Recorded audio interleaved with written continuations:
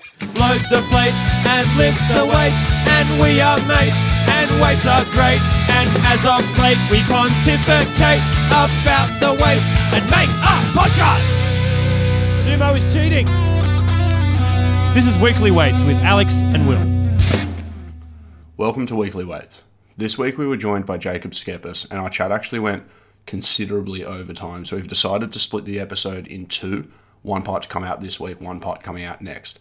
In part one, we talked to him about ongoing education for personal training, what critical thinking is, and the ways in which we can go about learning things to apply to ourselves and our clients to become better practitioners. Hope you enjoy it. Welcome to Weekly Weights. This is episode number 24, and joining us today is a special guest. Is it Jacob Schepis or Jacob Schepis? Schepis. Life's cool, mate. Come on, get it together. No, Alex, I was saying to him before we started this episode, he sold me a huge dummy because every time he tees somebody up for us to interview, they've got a really fucked surname. I'm sorry, but they're hard to pronounce because we had Hani Jaizarelli. His other coach was Amir Fazeli. We've got John Paul Cauchi coming eventually, whose name's actually pronounced Kauki. Who else has coached you? Yeah. So we've pretty much, that's it. Yeah, we've ticked them all off, but they've all got difficult surnames. So I think it's a prerequisite. It's part of my selection criteria in coaches. I'm glad I made the cut, man. Yeah, other than a difficult surname though, Jacob's got a few strings to his bow. Alex, you want to rattle a few off? So Jacob is a bodybuilder and powerlifter. He's a coach of both disciplines. He's the owner of JPS, which I believe has 2 locations in Melbourne. And he's also just started the JPS education system. So that's kind of like where we wanted to start, was with the education side. So Will, do you want to take that over? Yeah, so this is a slightly different themed episodes to the ones that we've spoken about so far. Up until now, we've had experts on to more or less tell us what they think about a given topic. But where Jacob and his education system specialises is in actually teaching us how to think. And so we want to have a sort of broad chat about the idea of evidence-based practice and how we as trainers or athletes can go about making good decisions for ourselves and the people that we coach to be better. So I guess the first question, Jacob, is what is evidence-based practice? Yeah, awesome. Thank you for the intro, lads. And I guess, that's something I'm really interested in and very passionate about, is teaching people how to think.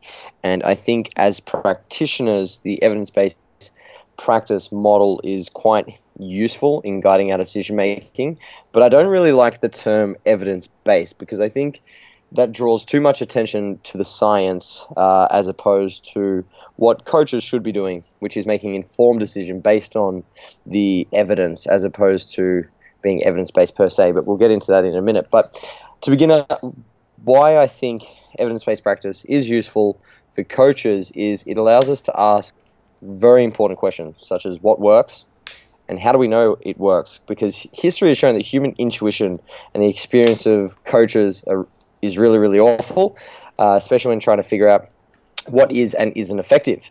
And although science is far from perfect, careful experimental testing and coaching with a very, very critical eye is by far the best way to find out whether a diet or training protocol works. So this is big ticks for science, and it's the basis for basically every major advancement in history, can be boiled down to the science. So evidence-based practice, in essence, is an interdisciplinary approach to personal training that has been gaining quite a significant amount of popularity in the fitness industry in an attempt to eliminate unsound, risky, and quite subjective advice. And I think as practitioners and athletes, when discussing any theoretical model, it's important to know its history and where it comes from, so its origin and intended use. So the evidence-based practice model stems from the medical profession back in the 90s, 1992 I think it first started gaining some traction, and it was used by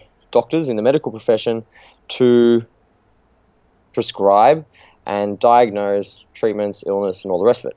And within the context of evidence-based practice, there are 3 pillars. That is the science, so the best available research, experience, and the anecdote, observations of the coach, and then the client. So the evidence-based practice model, as I mentioned earlier, has been used as a means to guide coaches' decision-making process for their clients by integrating the best available science with their experience in combination with context. So that is the characteristics, needs, values, and preferences of the client.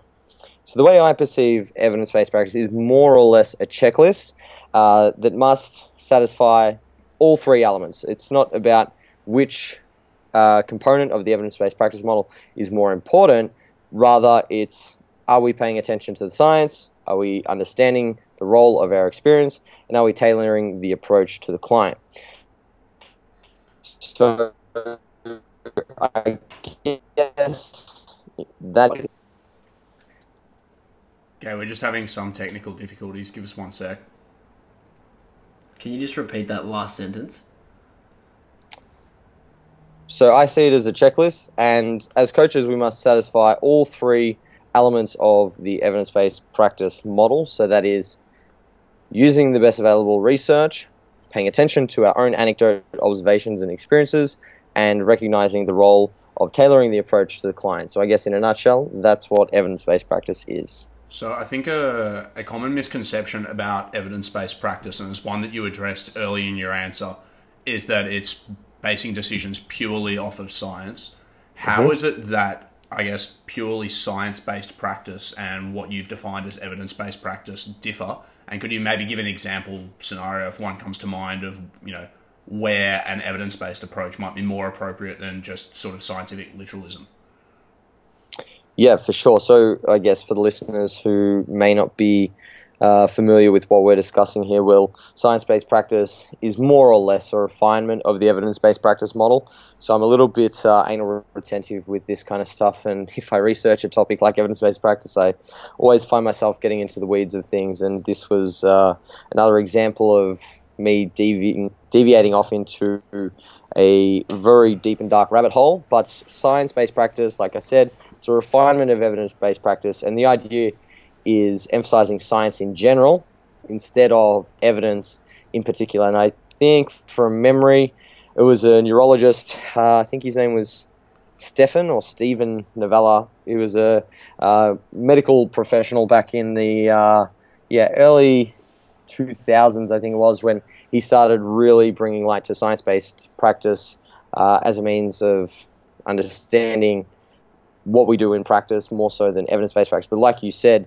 the reason for science-based practice, or I guess the idea behind it, was that evidence-based practice appears to worship clinical trial evidence above all else and nearly completely ignores basic science considerations and the literalism that comes with science, and relegating them to lower form of evidence, even lower than small case series. So the blind spot in the evidence-based practice model has directly contributed to the infiltration of, quackery and pseudoscience into the academic fields related to exercise science, nutritional science, and, people claiming to be evidence-based practice. So the difference between science-based practice and evidence-based practice might seem like hair splitting to many people, and it certainly did for me when I started looking into it. However, it looks to the science, and not intentionally to usurp evidence-based practice, just to emphasize some of the neglected and abused aspects of it, which are to really understand the role of science in general, and to make sure that we're not, allowing pseudoscience to infiltrate our practice as coaches.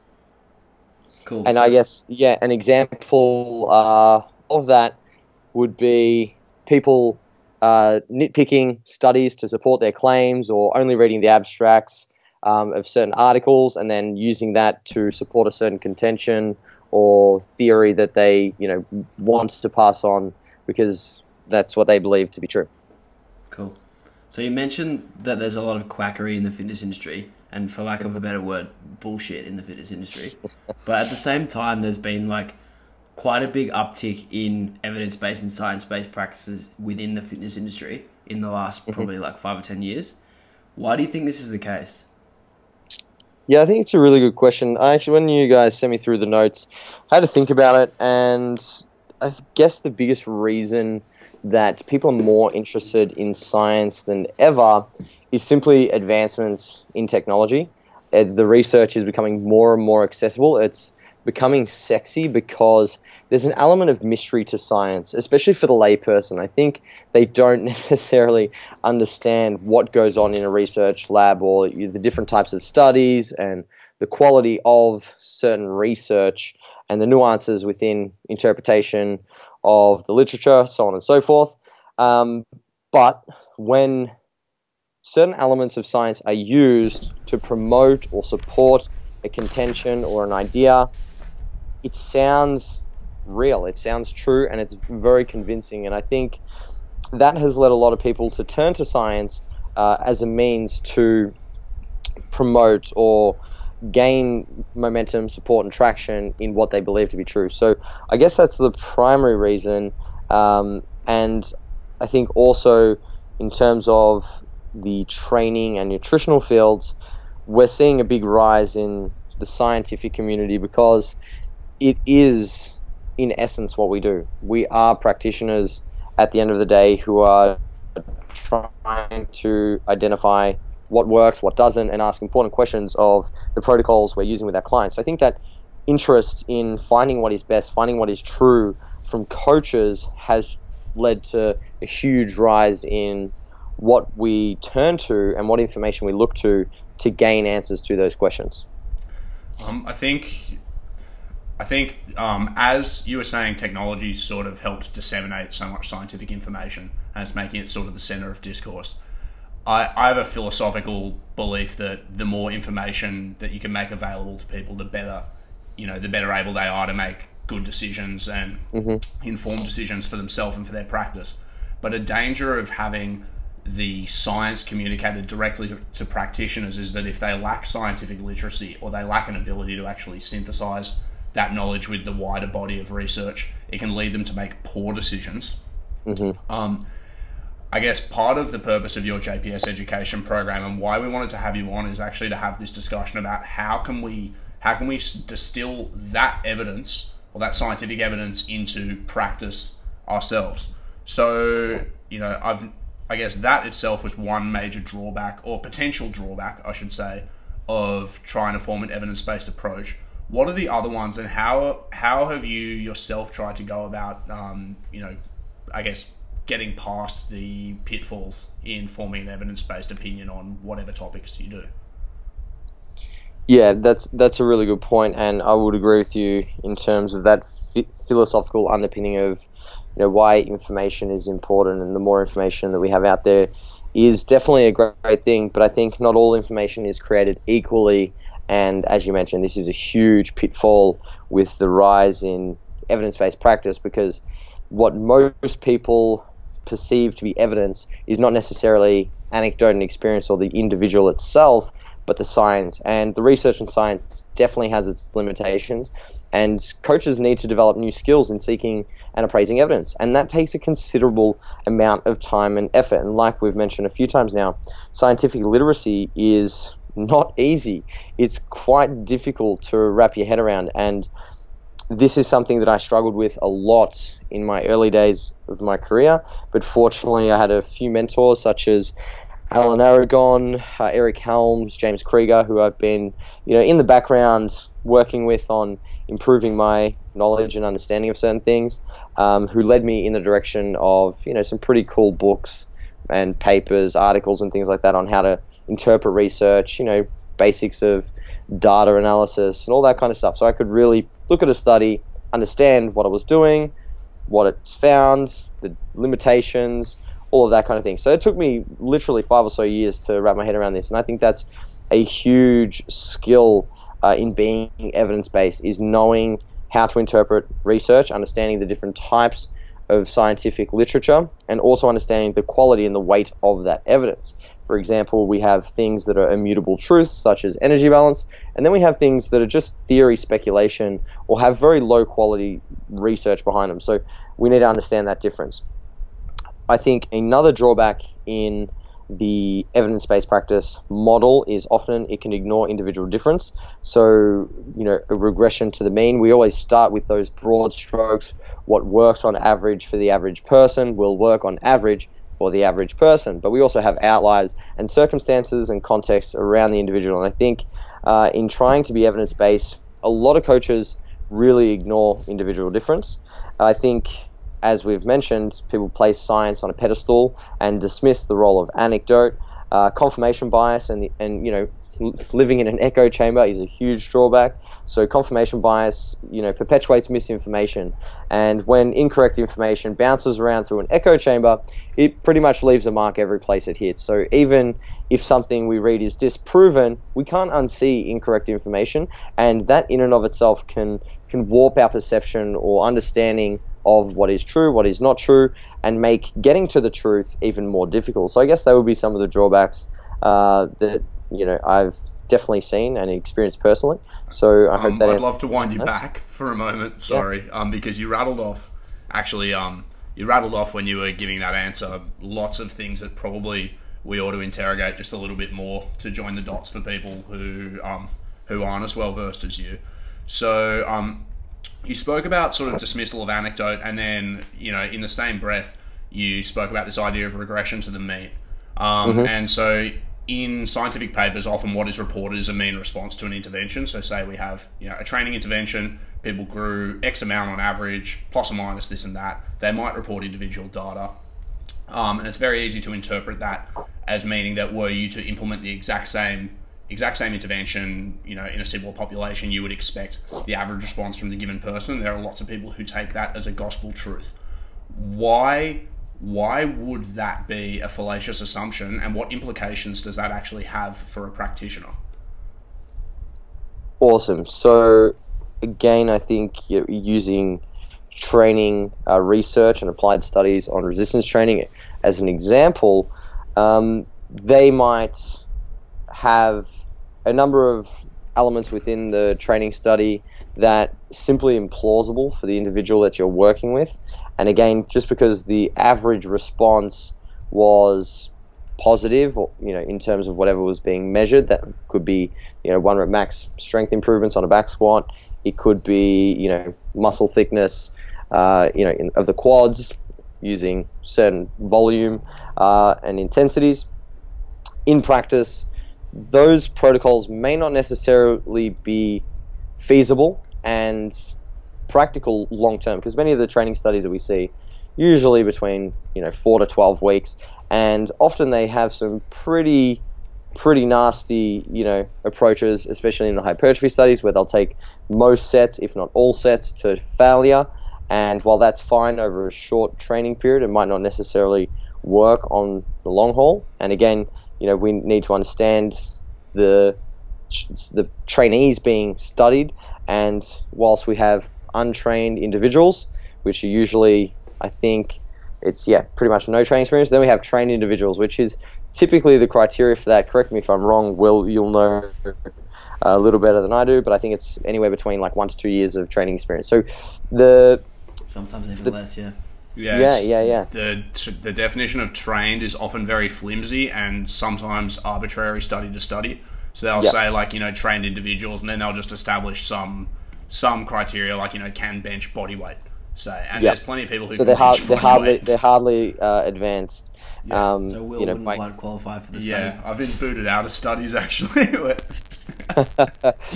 Yeah, so I think in terms of regression to the mean, these kind of averages are based on a lot of assumptions within what's going to be applicable to the individual. And in many cases, we know, for example, the genetic response to hypertrophy training, so the genetic response in terms of somebody's potential to build muscle, which is studied quite a lot in the exercise science literature, there's a huge inter-individual variation in terms of how much muscle somebody will grow, which means that the protocol being applied, whilst we might see somebody who gets ridiculous gains over that 8 to 12 week study, we're going to have people who literally grow no muscle at all. So I think understanding the differences within the individual, but also the type of people being studied and the methodologies of those studies are really important when we try to extrapolate that into application in the real world with an individual client. So there's a concept that that often goes over the heads of, I guess, trainers and practitioners. Exactly the same in the field of dietetics, which is where I did my master's, and that's of things being multifactorial. So, and training interventions are the same when we see people for diseases, or people who are there to lose weight. The causes of their obesity, say, are multifactorial. There's lots of things that contribute. And in the case of training interventions, we get studies that are designed usually to examine one variable. So like you were saying, say the hypertrophy studies that are looking at, response to differing amounts of volumes. But because most variables, people sit on a bell curve, right? So there's a distribution of responses to manipulation of a given variable. And most people sit towards the middle of it, but they might sit either side of it a little bit. When you have phenomena that are enormously multifactorial, like obesity or your development as a bodybuilder or a powerlifter, there's lots and lots of inputs where you could sit 5% either side of average on lots and lots of things. When you sum them up, you get individuals that are very, very different. And I think a huge part of the art of coaching and training people, and this is something that sort of came to light to me in some of my discussions with Luke Tulloch, who we had on in episode, 13 or something. Alex is like an encyclopedia for weekly weights episodes. He knows when all of them were. But something that came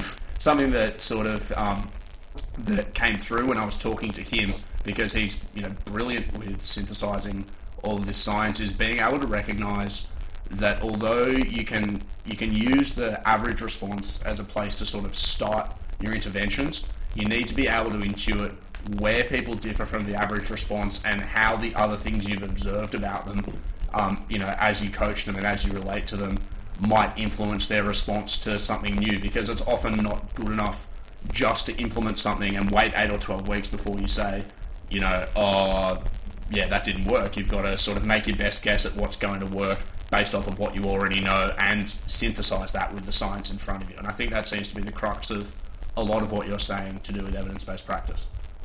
100%. So something that I actually do with a lot of my powerlifters and more advanced physique athletes is I will write a 2 to 3 week training block and really, really scrutinize their data in terms of recovery, bar speed, general motivation to train, all those things, before I actually write their new plan. Just as an example of their subsequent training program, it's almost like a base program, just to really hone in on where some potential individual differences lie. And just for context, this is with my new clients who I haven't been working with for a long period of time, obviously. So when I'm starting somebody out, I'll have a really specific time frame on when I want to know what I need to know to then tailor the approach and make those intuitive calls based on lifestyle factors, psychology.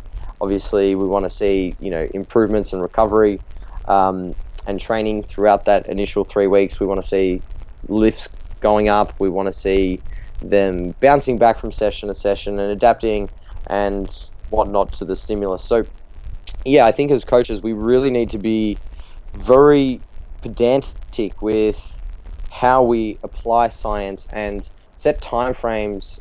Although they're always going to be arbitrary timeframes, I think we need to have specific goals and times when we want to find out as much as we can about an individual. So I obviously have processes before I even put pen to paper in a program and nutrition plan. So I have a subjective interview in the form of a questionnaire, and then I'll have a subjective interview with a Skype consultation.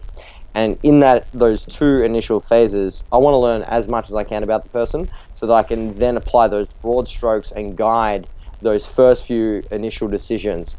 From there, that initial phase of, like I mentioned as an example, that 3 to 4 week period where I'm really trying to find out how that person responds to the training protocol that I've applied based on what I've found out, my questionnaires and interviews and whatnot. I then need to know as much as I can about how they're going to respond to the input, right? And that will then guide my subsequent decision. So I think having little processes like this can really be useful for any coaches or athletes out there, as opposed to saying, cool, the science says this, I'll just start with this and then wait until it stops working. It's like, well, yes, if it's not working, we obviously need to change something. But if it is working, a lot of people say that if it's working and it's not broken, don't try and fix it. But I like to always try to make things better, even if they are working, and making logical and rational decisions around that. But I think you're 100% spot on that being evidence-based isn't just starting with the broad strokes of what works on average, but really looking to refine that very, very quickly so that we can get, better results quicker and quicker for the client. I've got a question, Jacob. If you get someone new who comes on, who answers your questionnaires, and you have the Skype consultation with, who answers similarly to someone who you already coach, do you kind of build a plan that's similar to someone you've already seen before? Definitely, I think experience can be a great starting point. If I have somebody who, it depends, I guess, the degree to which they're similar. So it might be that they have similar training experience, they might have similar personality traits, they could have similar leverages, similar strength capabilities. Like, there's so many factors, but I think as a starting point, we always need to be looking at our experience and the research. So I think our safest bet is to initially anyway start with the combination of the research. What is it saying? For example, we don't want to start someone with 30 sets a week for a given muscle group, because we know that based on the research, it's probably not going to be any more or less beneficial initially for a new client anyway, than say 10 to 20 sets. Then, using my experience, is this person potentially going to respond to that kind of volume, and what has their previous training experience entailed, and what do I know works most of the time and will give me a greater certainty in what's going to take place in the coming weeks and months. But then I think we can start to look to the individual. So for me, it's really a process of where do I have, as I mentioned, I want to be evidence informed, not evidence based. So where do I have evidence in terms of hypertrophy? Well, based on what I know about this new client, I've literally got two pieces of information to start with. I've got a questionnaire, which most of the time is filled out with minimal detail. Most people just plug in information, one-word answers, two-word answers, you guys know how it goes, and a 30-minute Skype consultation. I'll obviously try and get their previous programs and lifting footage, but outside of that, I don't have a whole lot of information. But I've got 10 years of experience, and I've read and tried to understand the science and literature behind hypertrophy and strength gains, all that kind of stuff, for years and years and years. So I think initially I've got more information in those two pillars of the evidence-based practice model, and my goal is to start there with as much individualization as necessary to make sure that the client's able to adhere and that it's not going to hurt them or do any damage. And then as I start to assess their response, and like I said, that initial 3 weeks, 4 weeks, I really want to start to see how they're responding to the protocol, and then I can start to tailor things more aggressively towards their needs based on their recovery and adaptations, as opposed to trying to shift too many eggs into that individualization basket when I really don't have the information of that person that I need to be doing so. Does that answer your question? Definitely. You mentioned earlier that individual differences are often overlooked, and we asked the same thing of Hanny when we had him on a few weeks ago. How much actual variance do you see in person to person? Yeah, so I see quite a bit of individual difference, especially in terms of fat loss, and the psychosocial differences between individuals plays a huge role in the application of the principles of energy balance and creating that ever important calorie deficit. So in terms of how hard it is for a coach to recognize these individual differences, it's quite a big factor. It's really important to be able to problem solve and troubleshoot the factors that influence somebody's response to a diet or their ability to adhere to a calorie deficit, because at the end of the day, we want to get results for the client, which means they need to adhere to the protocol so that we can measure and manage the variables within that.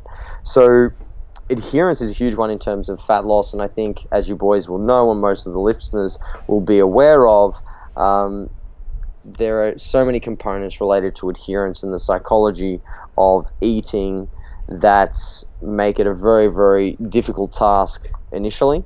But again, big individual difference in terms of the adherence component to nutrition, as well as in terms of the adaptations to energy restriction. There's a lot of individual difference there. So something I've observed quite a lot is when we put somebody in a diet that sees them at a calorie deficit, they start losing weight irrespective of the magnitude of weight lost. So as a percentage of their total body mass, the variation in energy expenditure as measured by number of steps, because that's the best way to do it without obviously a ward that controls energy intake and energy expenditure. There's quite a lot of difference. So I've seen some people have absolutely no change in terms of the number of steps that they take when at a calorie deficit, and I've seen other people who literally see a 30 to 50% reduction in total daily energy expenditure as measured by steps, even just by starting at a 500 calorie deficit within the first couple of weeks. More interesting is what I have observed over time is the magnitude of change in terms of their daily number of steps the more weight they lose, and it usually follows the trend much in line with the research, in that beyond the first 10% of weight lost, after that most changes in energy expenditure will be from non-exercise activity. So for those listeners who might be unfamiliar with this, the initial 10% of weight lost in a calorie restricted diet will see the greatest amount of change to resting metabolic rate, and beyond that is simply non-exercise activity thermogenesis that has further reductions over time. So that's one area. I've also seen quite a big individual difference. So with clients who see quite a significant drop in their activity levels when they diet, it becomes all the more important for me to make sure they're keeping their daily steps up. However, with other clients, it's really a non-issue because their steps remain the same, and this is usually a function of their work and just how active their lifestyle is in general. Usually the people who are more sedentary do see that large effect in their activity levels, whereas those who are a little more active on a day-to-day basis through subconscious activity, whether it be work or they're just generally more active, see less of a change. I guess another area I've seen huge variation is, as you boys would know, is obviously just the mechanics of lifting. So whether somebody's suited to sumo, conventional, their hand position on a bench press, their foot stance. Stop you there, mate. No one's suited to sumo. I agree, man. I tried it and my shit snapped up quick smart, and I realised that it wasn't for me. It's literally how I snapped my shit up, was pulling sumo. That's where all the resentment came from. Actually, that's how I tore my hamstring, was pulling sumo. No way. Yeah, so fuck it. Ban it. But yeah, carry on. So you see that much difference in people's responses to hypercaloric diets and in their lifting mechanics. And building. Yeah, lifting mechanics. And in terms of potential for muscle growth, so a lot of my clients who are bodybuilders naturally fall into the category of being a bodybuilder because they genetically respond a little bit better than most. So they have quite a significant amount of muscle. They build muscle pretty quickly, and they say, hey, I want to compete, because they have more muscle than most. Whereas a lot of my clients, it takes quite a bit of time to pack on some meat. And that's just another example of the individual differences in terms of potential rate of gain and what's required for somebody who isn't necessarily on the genetically blessed side, a little bit of an outlier in terms of how quickly they can gain muscle. It just takes longer, and they need a little bit more hard work and consistency over time. And in that, I guess another huge factor in going back to the hypercaloric dieting is muscle retention. So those who are just a little bit more genetically favored to building muscle will keep a little bit more muscle when they're dieting. So this has implications for how aggressive you can be with the diet, how quickly you can get them in and out of a fat loss phase or through their contest prep, how many refeeds they need, how many diet breaks, things like that, versus somebody who takes a little longer to build the muscle, might need a little longer dieting, little less assertive energy deficits, more refeeds, more diet breaks, and things like that, just to ensure that they don't lose that tissue. So, yeah, man, I could give a number of different contexts and, situations where I've seen huge inter-individual differences, but they're just a couple of interesting ones that I guess I've definitely seen play out. It's a shame because you've sort of alienated a huge portion of our listenership, like, the breatharians and the keto people, by all your allusions to hypercaloric dieting and energy balance and all that stuff just now. But I feel like hopefully the message was there, even by analogy, in terms of what you were saying. Alex, you had another question. Yeah, I wanted to take you back about maybe like 15 minutes. Take about like 15 minutes now. Yeah, to your last breath, I think. It's been maybe even 20 minutes. You know what happens? I do presentations. So I've literally the last month been doing presentations for our mentorship course. So recording lectures and things like that. So when I start talking, it's like presenter mode, talk, just keep going, and I really forget that this is a conversation. Yeah, so my apologies. This is very different to the late night phone calls that you have with me. Where you just lay down the law and say, Alex, less of the Cheetos. Stop having beers, bro. Alex is on the beers while you're telling him. Every weekend, I'm just watching Alex's antics on Saturday night thinking, for fuck's sake.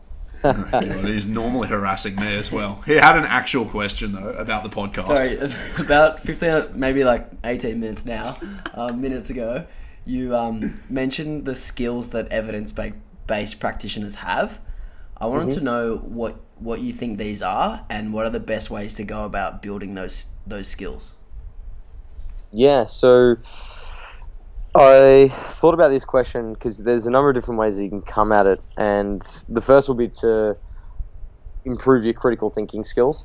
But I wanted to give listeners, I guess, 3 big takeaways and tools that they can use to be more evidence-based and just a better thinker. So number 1 is key in on the foundations. So that is understand, not just know about, because I think there's a very big difference between knowing something and understanding it. Knowing something could be just the recognition that it exists, but understanding it is more the conceptual framework around that specific concept and having a deep, very ingrained theoretical and practical application of a topic. So learning about the scientific principles, the immutable truths of physiology. So for example, like I spoke about, and we're going to destroy the hopes and dreams of all those keto and carnivore diet fanatics, but thermodynamics and energy balance. So people understand that exists, or rather they know that it exists, but they don't actually understand it. So they don't understand the components of energy expenditure. They don't understand the factors that influence intake and output, and therefore they don't understand energy balance and the foundations of what it requires to change body mass, and over time, if we have the right stimulus in resistance training, things like that, body composition. So learn as much as possible about those scientific principles and the immutable truths of physiology. There's a lot of them as it relates to nutrition and then training, but you need to really, really key in on those foundations. The second is the application of those principles to in-person and online coaching. So recognizing that the understanding of these topics is one thing, but the application to coaching in whatever modality it is, whether it's online or face-to-face, is really important. So not being dogmatic in your approach, and this is what we spoke about ad nauseum just before, but individualization. So having a number of ways to apply the principles and being creative, because when you understand the principles, your only limitation in their application is your ability to be creative. So make sure that you obviously stay within the parameters of what is safe and effective and that will work based on your rationale, logic, research and experience, so on and so forth. But make sure that you're creative and really focus on devising a plan for the client. And I've spoken on a number of podcasts of the importance of systems. And a lot of people might perceive that as, oh cool, Jacob has a system that he applies to everyone. It's like, no, I have systems that are based around all these big principles, but then I'm very creative in terms of how I apply them, and no two programs that I write look the same. One of my mentorship students asked me the other day, do I have a bunch of templates, for beginners, intermediates, advanced, based on, their lifting experience or how many times a week they're training, that I just give out to a new client? And I said, no, literally, I don't have a program template except the downloadables that are like $29 for 8 weeks of programming online. Everything. Plug it, man. Plug it. Yeah. Weekly weight's 10 for your discount. Yeah, we'll sell one up for you boys. No, but honestly, I literally write from scratch every single fucking program and every nutritional plan. But I'm creative with how I do that so that it works for the person. And a really good example of this is not just prescribing macros. So we know the principle of energy balance, so we're going to use that to build on this topic of how somebody can improve their knowledge base and the application of evidence-based practice. So I think understanding the principles and then knowing how to work within that to get the best result for the client is hugely important, and understanding the continuum of things like flexibility and rigidity, and learning what factors determine which approach is best for the client. So something that I used to do back in the day was, anyone who started with me, if it fits your macros, was how we're going to do it. Here's your calories, here's your macros, stay within these ranges, 2 to 3 serves of veg and fruit a day, that's it, hit your macros, don't care what you eat, yada yada. But over time I've learned that flexibility isn't always the answer for a lot of people, especially if they're new to dieting, they've got some potential behavior issues surrounding their food intake, all that kind of stuff. And I've really learned how to be creative in terms of how I get somebody to adhere to a calorie deficit, whether it's cutting out full strength soft drink. So a lot of cases when I have an obese client, I actually had one guy who lost 6 kilos in 2 weeks with no changes to his diet but eliminating soft drink. That was it. And instead of giving him macros, which I would have done years and years before, I was able to get creative with it and think about how can I get this guy to adhere to a calorie deficit. So I think the application of the principles in person to our clients needs to be creative and individualized, and we need to use our critical thinking toolbox and our rationale to understand how to apply those principles. So that's number 2. I think number 3 is, I'm trying to remember what it was now.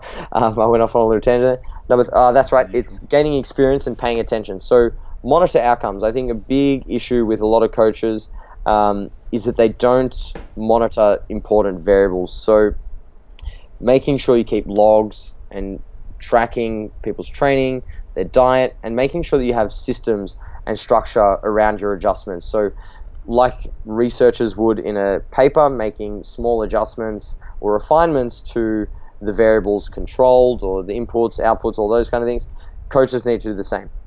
Don't overhaul, make small adjustments that can allow you to determine with more certainty what's driving the changes. And like I've said a couple of times now, starting with the broad strokes and what works on average for the average person, but then starting to really refine it over time. But refining only occurs if you're paying attention and really monitoring your clients. So not just their results, are they losing weight, are they progressing in their strength in training, things like that, but also the subjective factors. So taking a very, I hate this word, I freaking hate it, but holistic approach to how you manage your clients is really important.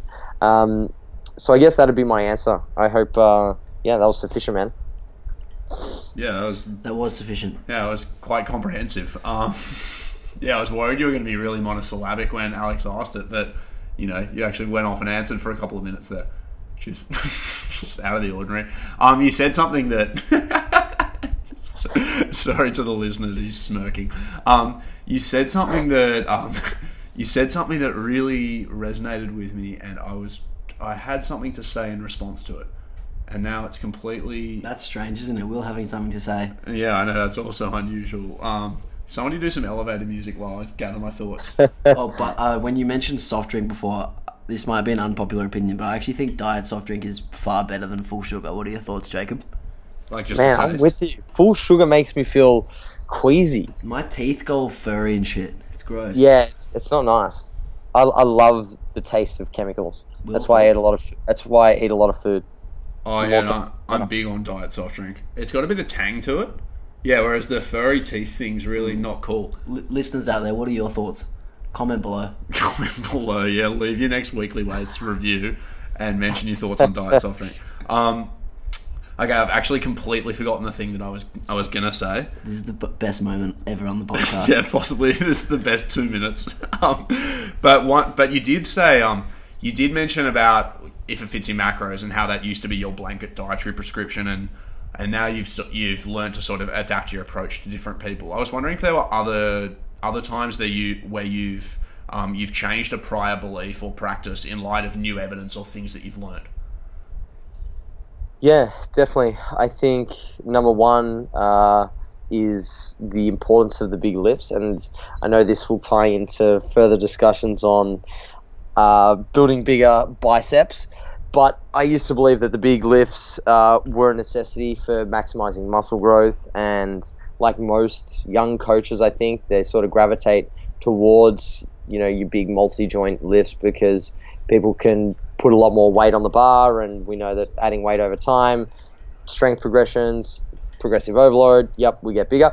But over the years, I've actually realized that the big lifts in many cases are, number one, unnecessary for a lot of people, especially if their goals are specifically to get bigger. And number two, not always the best way to measure muscle growth as a proxy of performance in the gym. And isolation exercises are actually a lot more predictive of muscle growth if we see improvements in strength over repetitions in the high-end ranges for multiple sets. So I guess that's one thing I've changed my mind on. Is that you just having an excuse because your deadlifts are bad? Mate, you watch me pull 290 by October next year. Mark my words. I'll buy you dinner if you do that. Done. You mark my words. I pulled 225 yesterday for a double, and it was my second week of deadlifting, man. It was a piece of piss. Just 80 kilos to go, no worries. You know what? I'm spiteful enough. I will fly you to Sydney so that Alex has to buy you dinner, just so I can see the look on his face for being wrong. But it's got to be Tiger Air because Will's cheap. Yeah, it's definitely going to be Tiger Air. You mightn't make it. I say this a lot to my powerlifters and my powerlifting coaches, just to stir the shit out of them, because they fall in love and they get so attached to powerlifting. They think it's just like really complex sport, and if you listen to Mike Teixeira, it's the most complex thing that you could ever do in life. But I always say powerlifting's an easy sport, closed environment, one training quality, 3 lifts. How fucking hard can it be? So you watch me, Alex. We should talk for 40 hours about it on our podcast. So. Yeah. And people listen. I'm sorry. I just said it. But I think, Alex, you're going to eat your words, man. Yeah, suck it, Alex. But anyway, so big lifts are not important when it comes to muscle growth. Or I shouldn't say not important. They're not as necessary, and that's definitely something that I've come to realize over the years. The other one, what was I going to say? Until Alex distracted me. The necessity of flexible dieting, like I mentioned, recognizing the continuum of rigidity to flexibility in terms of how much structure we have around the diet, and the controls within nutrition, and changing how I prescribe nutrition, or the amount of flexibility given to a client based on their education, so their understanding of nutrition. If I have a client who doesn't even know energy balance exists, or has no idea what a protein, carb, and fat are, I'm not going to give them macros. I'm going to give them, a self-prescribed meal plan. So they'll write a meal plan for themselves, and I'll make sure that it ticks the boxes in terms of calories, protein, carbs, fat, fruits, veg, to meet fiber requirements, so on and so forth, and then I'll just get them to follow the meal plan until they start to learn and evolve over time.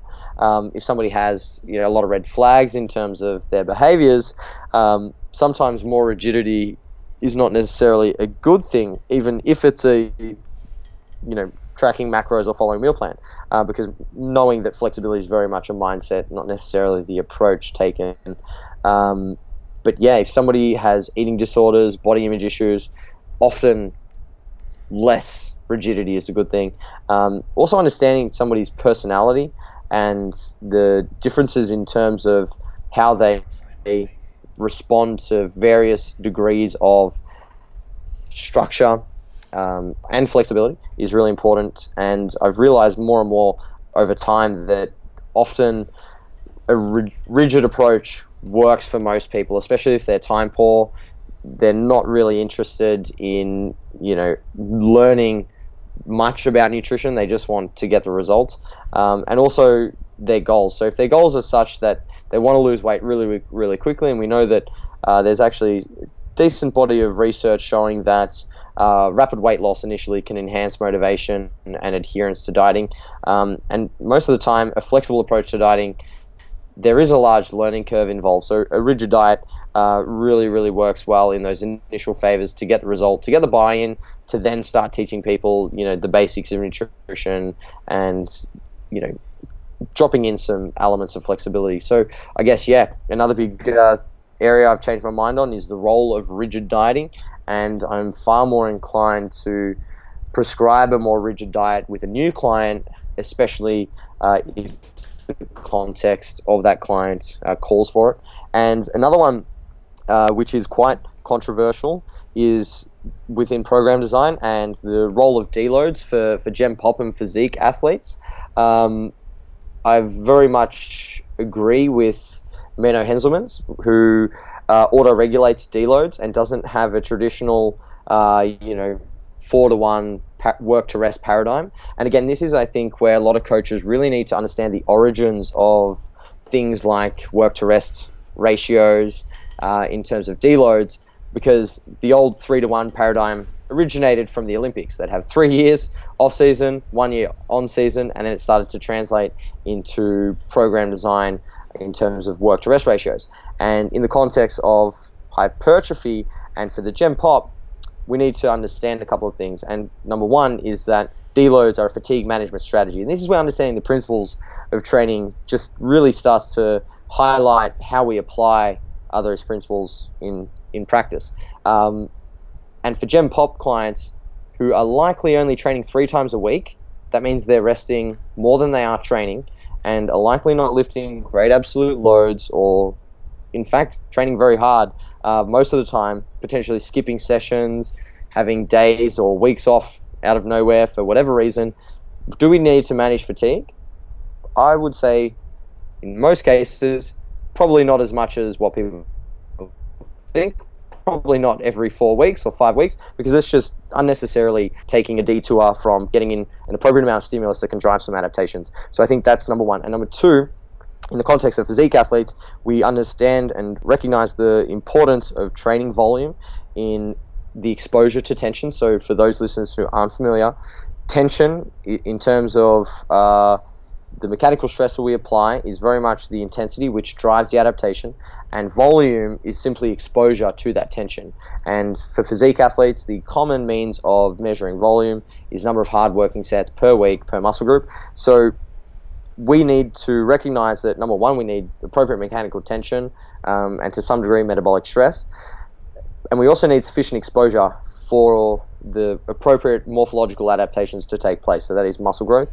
And within that means on average over time, we're going to be training with quite a high degree of exposure to tension, so volume. And the more we deload, the more we're trying to manage fatigue. And in essence, to get bigger, we need consistent exposure to the training stress, which means we need to learn how to train in fatigued conditions. And this is a very fine balancing act, and I'm still learning about how best to approach this. I'm open to change my mind on this if my experience and what I see in practice with my clients starts to show me otherwise. But so far, auto-regulating deloads for my physique athletes when they need it, or simply one muscle group or one lift, as opposed to a whole week off training, has been shown to be really effective. I've even seen some of my intermediate guys go 10 weeks or more without needing a full deload and having to take a whole week off training, which is counterintuitive. And to a lot of coaches, especially if they're strength coaches, they're going to say, well, how are you going to do that? But I think there's a number of differences in the structure and design of the program for a physique athlete versus a powerlifter. So obviously, number one is the absolute loads used. Number 2 is exercise selection. So physique athletes will typically use more machines, more isolation work, and things like that. What are you smart asses smirking about? Oh man, this is like the Sermon on the Mount. So far I'm nodding my head as you go, but like you're just spitting fire. That's why we're smirking. I thought you were smirking that I said more machines and isolation work. Oh no, I'm all for that, man. You probably can't see from the stream, but look how bloody jacked up I'm looking. I'm on the machines all day. Look at these things. Hey, Alex gained 3 kilos in the last 14 days. He's fucking got you covered. No, not quite. I do shit, Alex. So yeah, in essence, I think physique athletes don't need to deload specific time frames.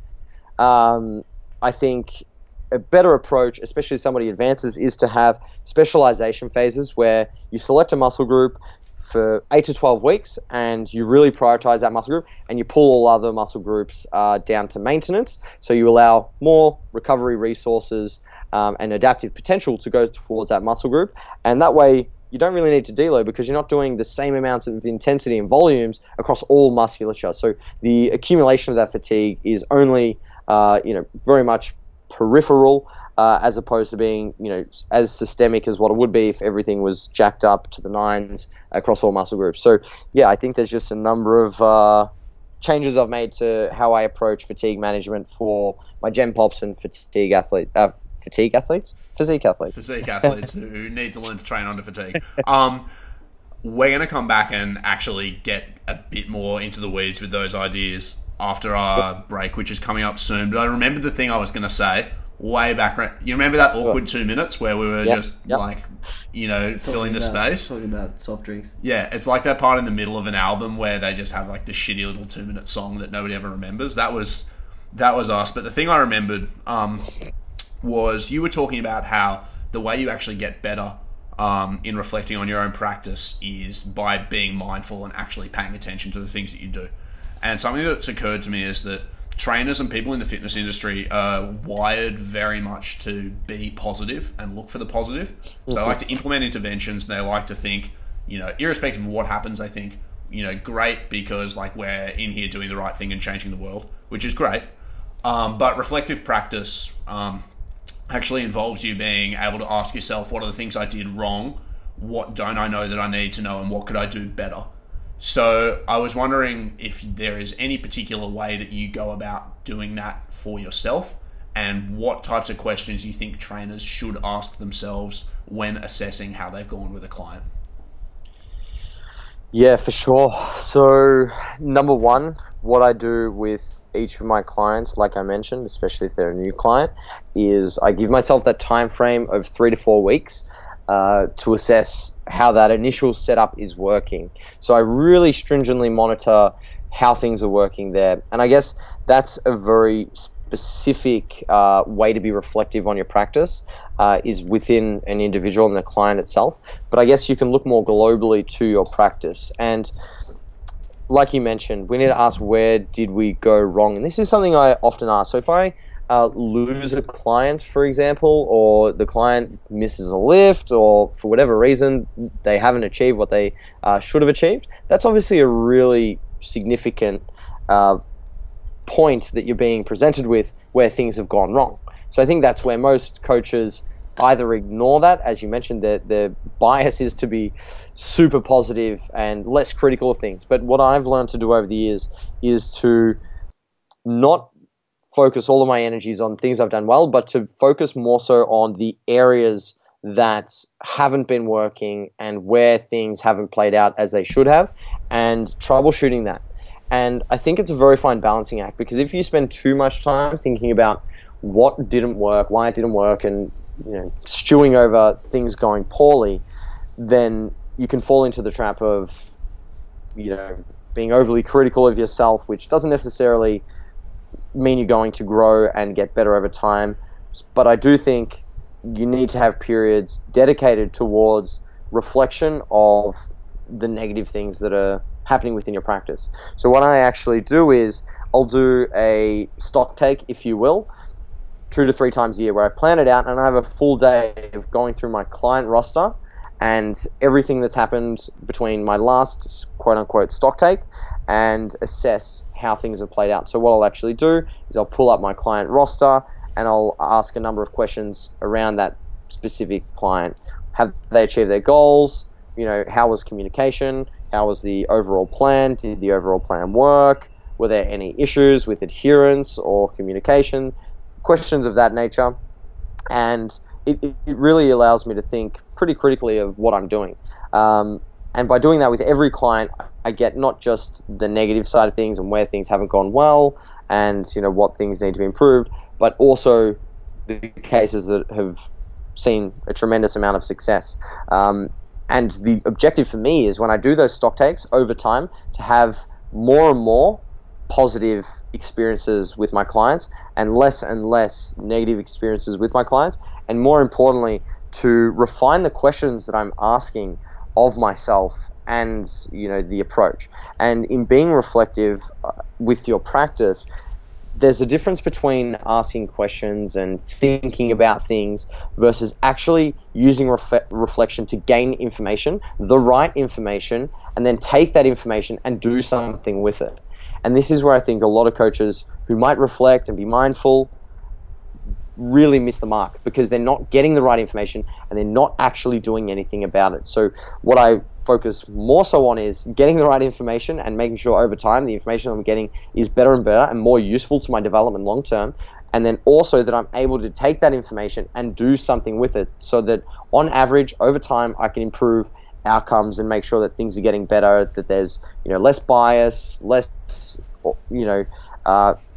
don't even know where I'm going with this now, but things are getting better over time on average. That's what I'm looking to do. Sweet. We got one final question, then we're going to have a little break and come back and talk about growing bigger biceps. Alex, what's the question? I'm very excited to talk about biceps. Yeah, I'd be excited to talk about biceps. Non-functional hypertrophy. You were talking earlier about the toolbox that evidence-based practitioners can acquire. I wanted to know which sort of people you recommend in the fitness industry for people to learn from, other than, of course, Weekly Weights. Well, Weekly Weights would be my number one weekly weightlifting podcast for being a better evidence-based practiced athlete and coach. Number two... we're clipping that, by the way.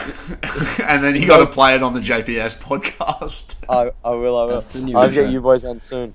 Number two, in no particular order, would be Eric Helms. I think he's always been someone who has really prioritized the thinking component of coaching more so than the methodologies that we use. So he's a great leader in the industry that I have worked with personally to improve my development. Number three, Greg Knuckles.